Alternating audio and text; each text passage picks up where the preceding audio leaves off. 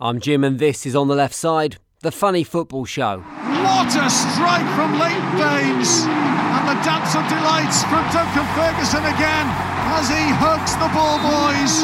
Do you remember a few weeks back when the world of football was pretty universally impressed with the ruthless efficiency with which Tottenham sacked Mauricio Pochettino and hired Jose Mourinho?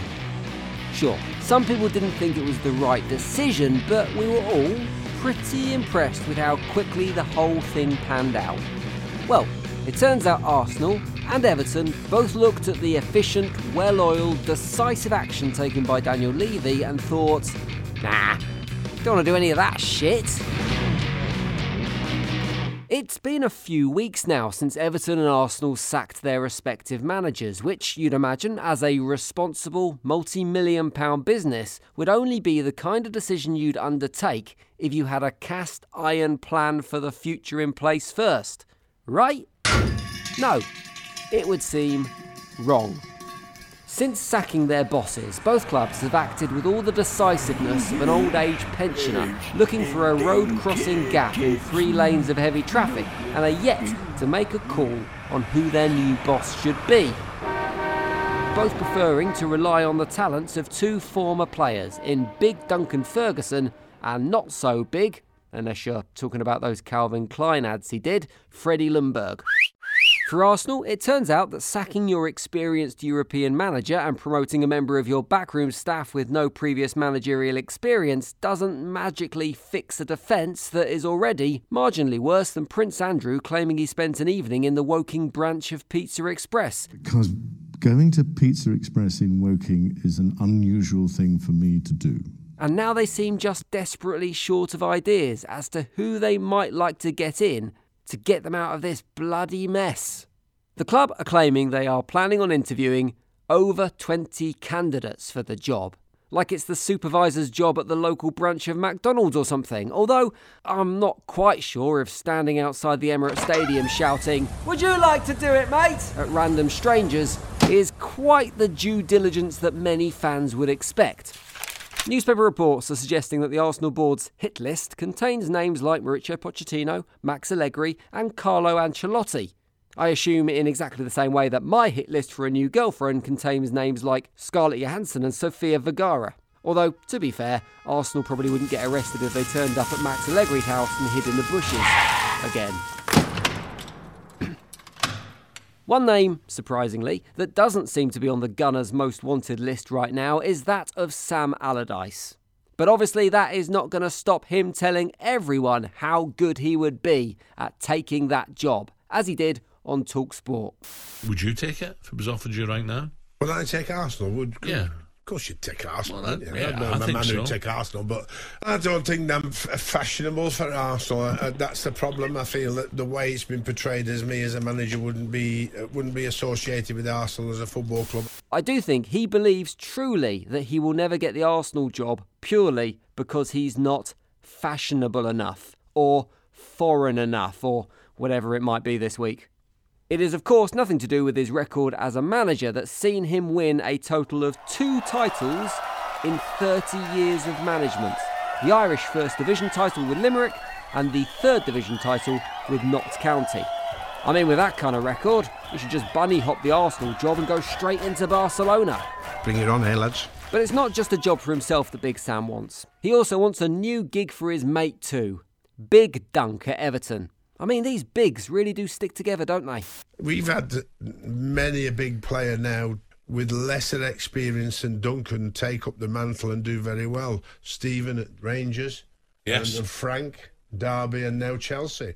You know, Dunk's got a lot more in the locker in terms of experience behind him and the 2 lads. Everybody knows his passion for Everton. It could be a major plus for Everton rather than going out looking for what they consider to might be another big foreign name, Alan. He had to get the foreign thing in at the end, didn't he? Nothing better than a bit of passion in a football manager, though, is there? Far more important than, say, something like experience. I'm not sure it's that fair to compare Duncan Ferguson's experience with Gerrard and Lampard, to be honest. Lampard, who started his career at Championship level with Derby, and Gerrard, who is cutting his teeth in the Scottish League before, no doubt at some point, eyeing a move to the Premier League. They are two players who played at the highest level for club and country, under some of the best managers in the world. Duncan Ferguson has played football under Sam Allardyce, David Moyes and David Unsworth, twice. He also has exactly 2 more matches experience as a Premier League manager than I do. But still, passion! Yeah? Everton fans will no doubt be pleased that the board appears to have slightly more lofty ambitions than Big Sam or Duncan Ferguson, and reports are suggesting that they have intensified their pursuit of Carlo Ancelotti. I'm not entirely sure what intensified their pursuit means, but I'd imagine it would be something a little bit like this. See? Oh, hello. Is that Mr. Ancelotti? See? Please, come be our manager. Please, please, please, please, please, please. Sky Sports, however, are slightly more confident than me and released a story this week saying the deal was almost done to get the former AC Milan, Bayern Munich and Chelsea boss up to Merseyside. This prompted Everton to take the slightly unusual step of releasing a response to clarify that when it comes to appointing a new manager, they've not really got any further yet. In fact, they released an official statement essentially saying they wouldn't be releasing an official statement on the manager anytime soon. We can confirm that thus far no contract offer has been made and no candidate has chosen to withdraw from the process. Riveting stuff. It's the football equivalent of printing a newspaper headline that just reads, "No news today. Sorry about that." Sadly, there is news. Ridiculous news. And it comes from Italy. There is no doubt that football seems to have a rising issue with racism right now. And despite attempts to stamp it out from the game, each and every week there seems to be another story of a knobhead in the crowd or a player suffering abuse on the pitch. Many of these stories seem to come straight out of the Italian league, which isn't helped in any way by what would seem to be a complete and utter refusal from the powers that be in Italy to acknowledge that there is any kind of issue. Which is why it was so refreshing to see Serie A announce that they would be launching a new, flashy, anti-racism campaign. Finally, some affirmative action. Now, when they were coming up with a campaign plan and an approach for the way they were going to handle this anti-racism drive, point number 1 on their very long list of priorities and details and suggestions should have been, don't use a picture of a monkey. In fact, it should have been points 1, 2, 3, 4, 5 and probably 6 too. But it wasn't, and for their anti-racism campaign, Serie A chose to use 3 pictures of monkeys with painted faces that were then put on display in their headquarters in Milan as part of their No to Racism campaign. Let me just say that again. As part of Serie A's No to Racism campaign, they chose to use images of 3 monkeys. Are you kidding me? Who's running this campaign? Danny Baker? The artist responsible has always used monkeys in his work, and he says he uses the animal to represent mankind, and mankind all being the same. So there is no suggestion that the artwork of the artist himself is racist in any way.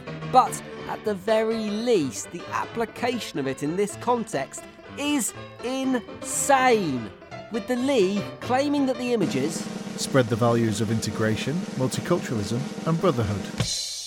The only thing this spreads values off is idiocy, short-sightedness and a complete lack of understandings of the problems they're trying to tackle in the first place. I wouldn't be surprised if the next phase of the campaign sees them getting the ball boys to black up. I'm pretty lost for words on this.